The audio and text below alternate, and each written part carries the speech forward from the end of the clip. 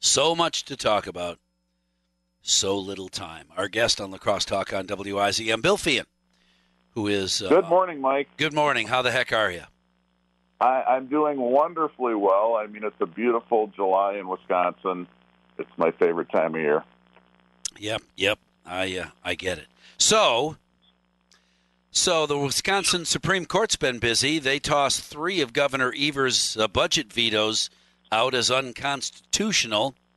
The court strikes down 3 out of those 4. And what does that mean for Wisconsin residents?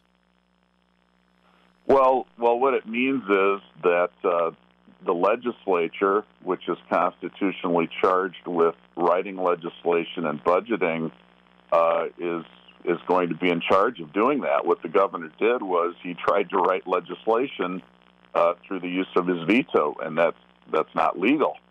And the governor seems to have a problem with following the law. He tried to change the election date, and that was struck down by the Supreme Court.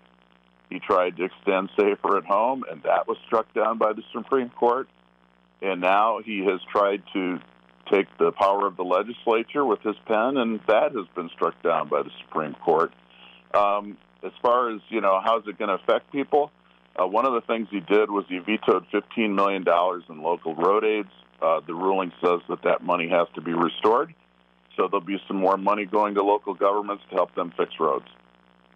Awesome. There was also the partial veto that turned the grant program to replace school buses into a $10 million funding issue for electric school buses and charging stations. Exactly. So there's another instance of him taking money that was appropriated for a use by the legislature and seeking to change that use, and he can't do that. So, that's the bottom line on this thing, is that the governor doesn't seem to understand his constitutional role. He can't write the laws. He can veto or he can sign. That's what the governor can do. Well, and I know that the governor was trying to get vaping and smoking cigarettes on the same page. That partial veto that expanded the definition of vapor products will not allow then vaping and smoking cigarettes to be on the same page. Is that a good idea? You know what?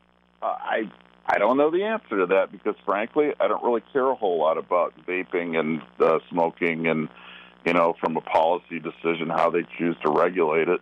But the bottom line is that's the role of the legislature. The legislature writes the laws.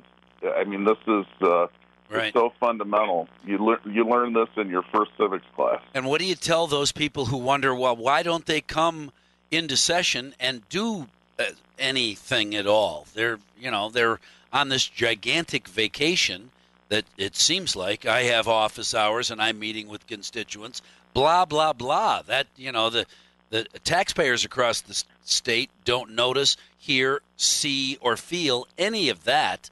So let's get together in Madison and do some work that will be beneficial from border to border.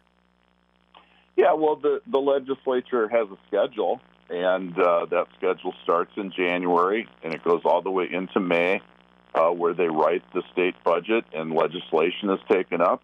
And then they often have a legislative session in the fall. In fact, that's when Governor Walker signed our bill to reform regulation of cosmetology. That was there were 100 bills, I think, that were passed in the fall session in 2018. So the government, the state government, does plenty of work, and let's not forget these people do constituent services. This time of year, they're back home. They're maybe doing parades. Of course, it's an election year, so they're up for election. So they're doing parades. They're doing events in the community. Well, there aren't any parades, so they're off that hook. Nobody's having. Yeah, there's a time and a place for legislation. Yeah. Well, and most people would say, hey, since nothing else is going on, why don't you guys get together and write some legislation that can be beneficial? Nothing else is going on. I have to be in the district for my constituent services. Most of the constituents that call this program wonder, what are they doing? Go to Madison and get together, have some conversations, write some bills, change some laws, and don't end up going back to court every time you turn around. Well, we wouldn't have to go to court if the governor would just observe the law. Democrats seem to have a problem following the law.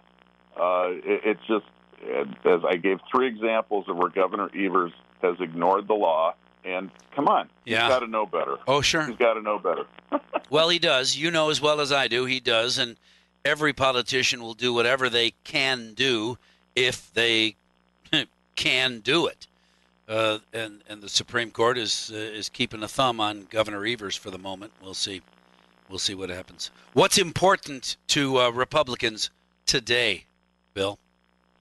Law and order, and I got to believe it's important to a lot of people who aren't Republicans. We watch as people riot, loot businesses, and burn buildings. $500 million of damage done in the city of Minneapolis and St. Paul. And then we look to Madison. We see all kinds of destruction at the state capitol, statues being torn down, and elected Democrat mayors and governors do nothing. And, I for one, there are laws for a reason. They need to be followed. And it's very disturbing that Democrats are in a place where they're not enforcing the law, keeping order in our society, and protecting our citizens and their property. It's wrong. Bill Feehan, thank you very much for talking with us this morning. It's always a pleasure. Always enjoy speaking with you, in particular when we can look at the governor making some changes and the Supreme Court saying, I don't think so.